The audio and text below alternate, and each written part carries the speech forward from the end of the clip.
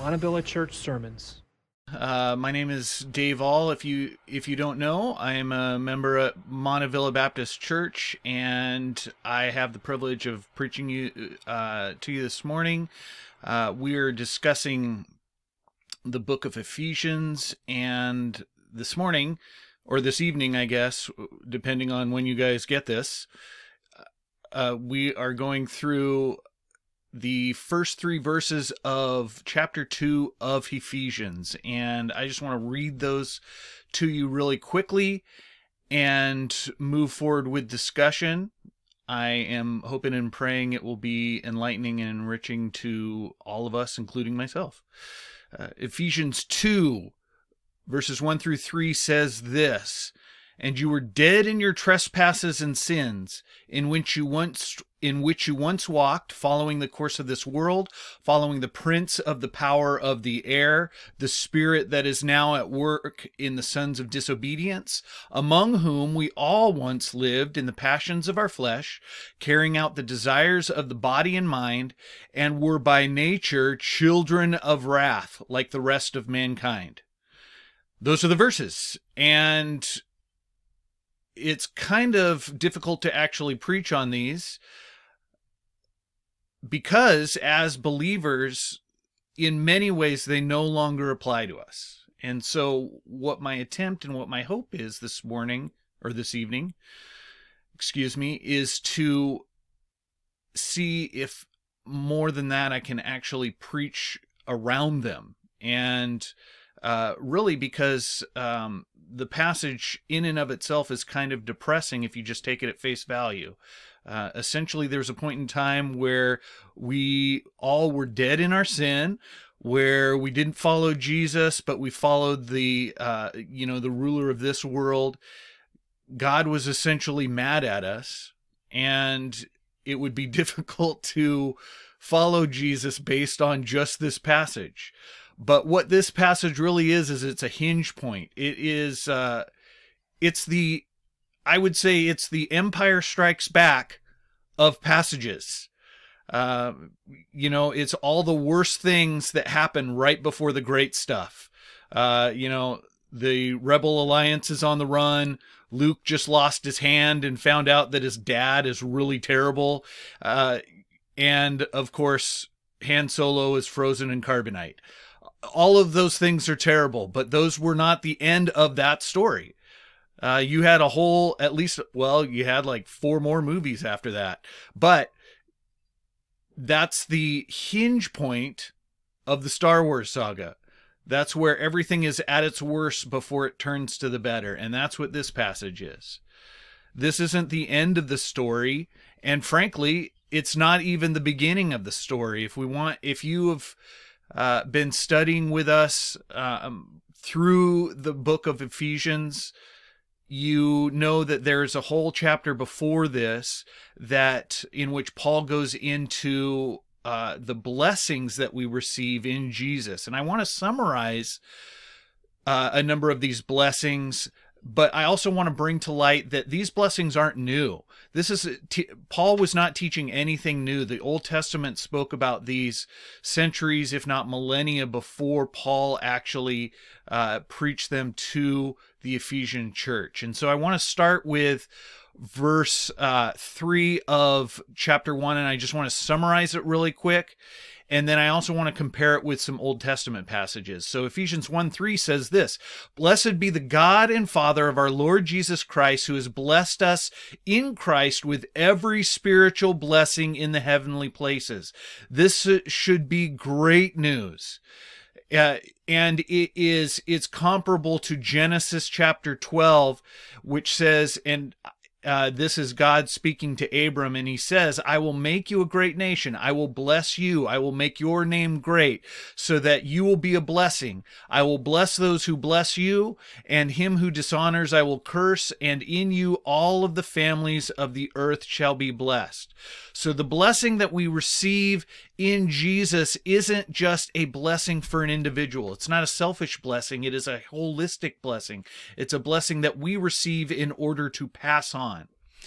Verse 4 of Ephesians 1 says this, even as he chose us, this was his promise, that he chose us in him before the foundation of the world, that we should be holy and blameless before him. Exodus 19, 3 through 6 is similar, and he says it this way. God says it, thus you shall say to the house of Jacob and tell the people Israel, if you will indeed obey my voice, keep my covenant, you shall be my treasured possession among all peoples, and you shall be to me a kingdom of priests and a holy nation. So God has chosen us, he's loved us, he's blessed us, and he's chosen us in order to be his holy nation. We are to be blameless before him. That's nothing that we can do. That's only what he can do in us and through us. Verse 5 says he predestined us for adoption to himself as sons through Jesus Christ, according to his purpose and will, in which Deuteronomy 7, 7 and 8 says, it was not because you were more in number or stronger than any other people that the Lord set his love on you and chose you, for you were the fewest of peoples, you were the weakest. But it is because the Lord loves you and is keeping the oath that he swore to your fathers. So God not only chose us, but beforehand he predestined us, not because of anything that we have done, but because of the fact that he loved us and he promised to choose us. And then lastly, and this is my favorite, is verse 7 through 14 of chapter 1. It says, in him we have redemption through his blood, the forgiveness of trespasses, according to the riches of his grace. In him, verse 11, we have obtained an inheritance. Verse 13, in him you were sealed with the promised Holy Spirit. Verse 14, who is the guarantee of our inheritance until we acquire possession of it to the praise of his glory.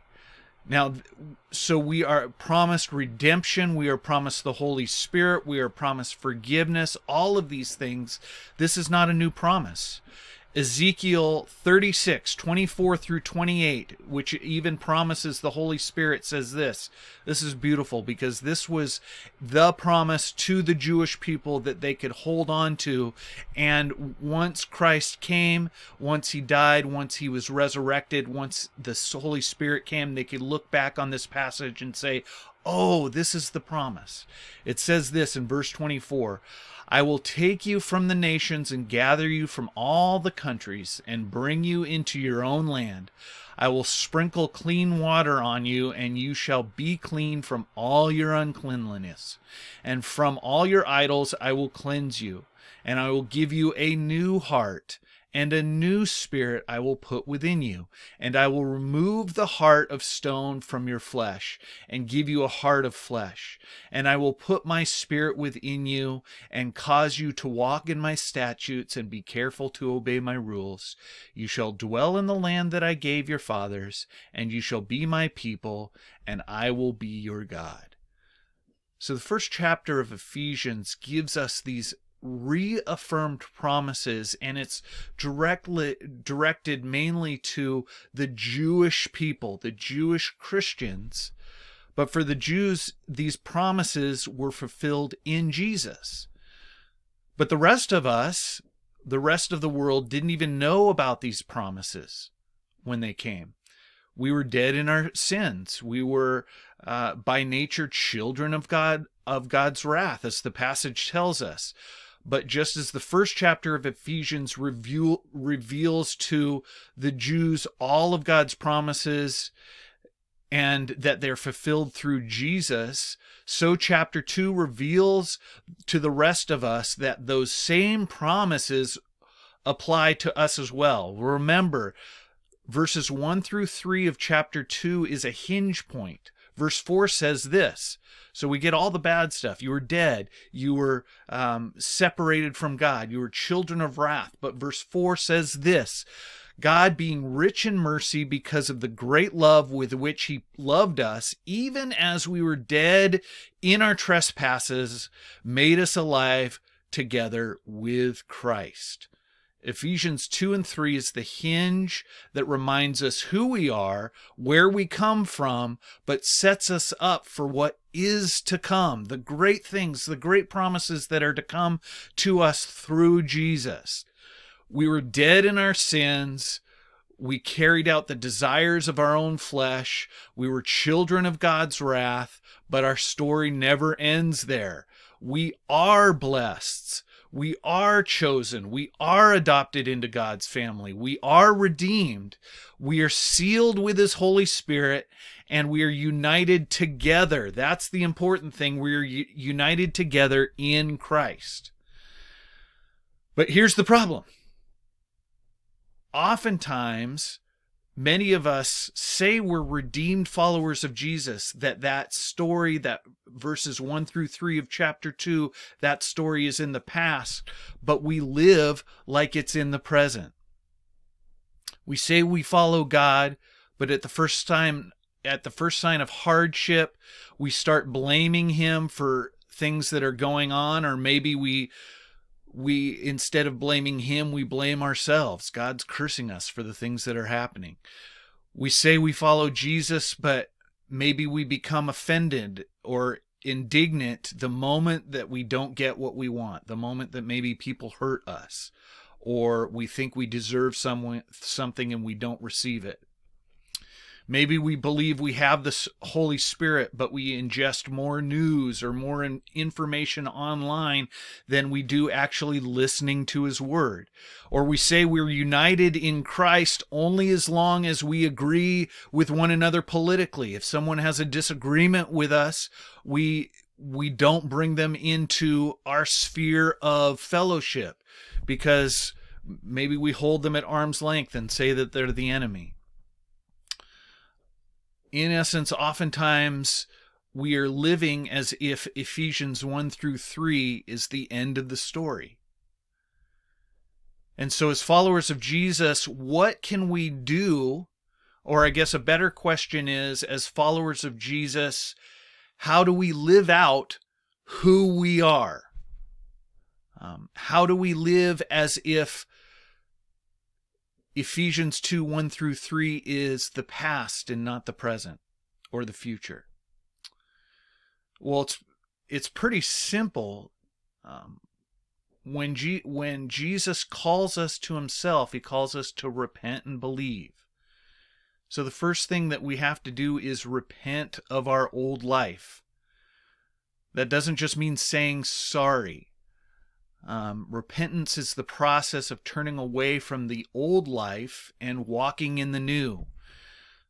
During this time of COVID, where we were so separated and so isolated, this was probably the most difficult time in Kate, my wife's, and I's marriage. Man, we really, really struggled. We were struggling with our own pride. We were struggling with our own selfishness. We were struggling with being in disagreement with one another. And I know for myself, there was a point in time where I had to repent. I had to go and I had to say I'm sorry. And I had to say I needed to change. And I had to move forward, not thinking about my own interests, not thinking about my own hurt, but laying those aside and then picking up Kate and looking out for her needs, looking out for the needs of my children. And, I still don't always succeed at that, but that is the goal, and the hope is that we draw closer together when I'm not worrying about my own needs, but I'm giving up my own needs. I'm repenting from my own needs, and I'm picking up something else. If you are mad at God for what He's done, change by thanking Him for what He's provided. He's given us all things, including trials, to strengthen us and draw us closer. James 1, 2 through 4 tells us this. It says, "Count it all joy, my brothers, when you meet trials of various kind, for you know that the testing of your faith produces steadfastness. And let steadfastness have its full effect, that you may be perfect and complete, lacking in nothing."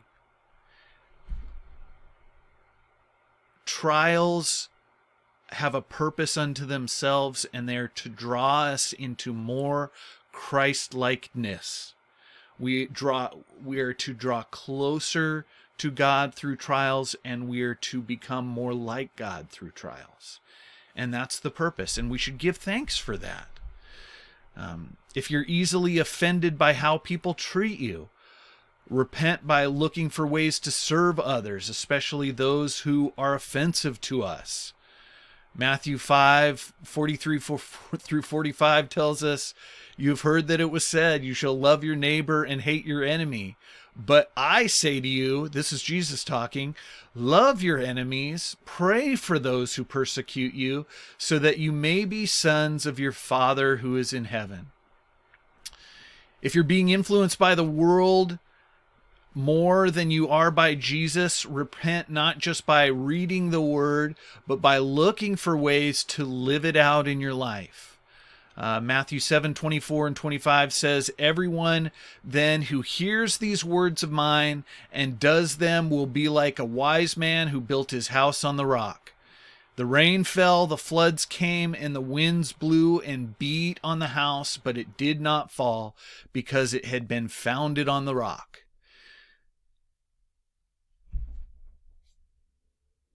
We oftentimes look to maybe the news, we look to the media, we look to other people, we look to influencers, we look to the people around us to teach us, to guide us. And a lot of times maybe they're wise, maybe they're smart, but they're not Jesus. They're not the Holy Spirit. They're not the Word of God. And the challenge is it's easy to read the Word of God. It is difficult to put it into practice, but that's what God calls us to do. If we're wanting to draw closer to God, if we are wanting to change our narrative from being children of wrath to being children of God, it takes not just reading the Bible, but putting it into practice. That's when the Word of God truly becomes alive.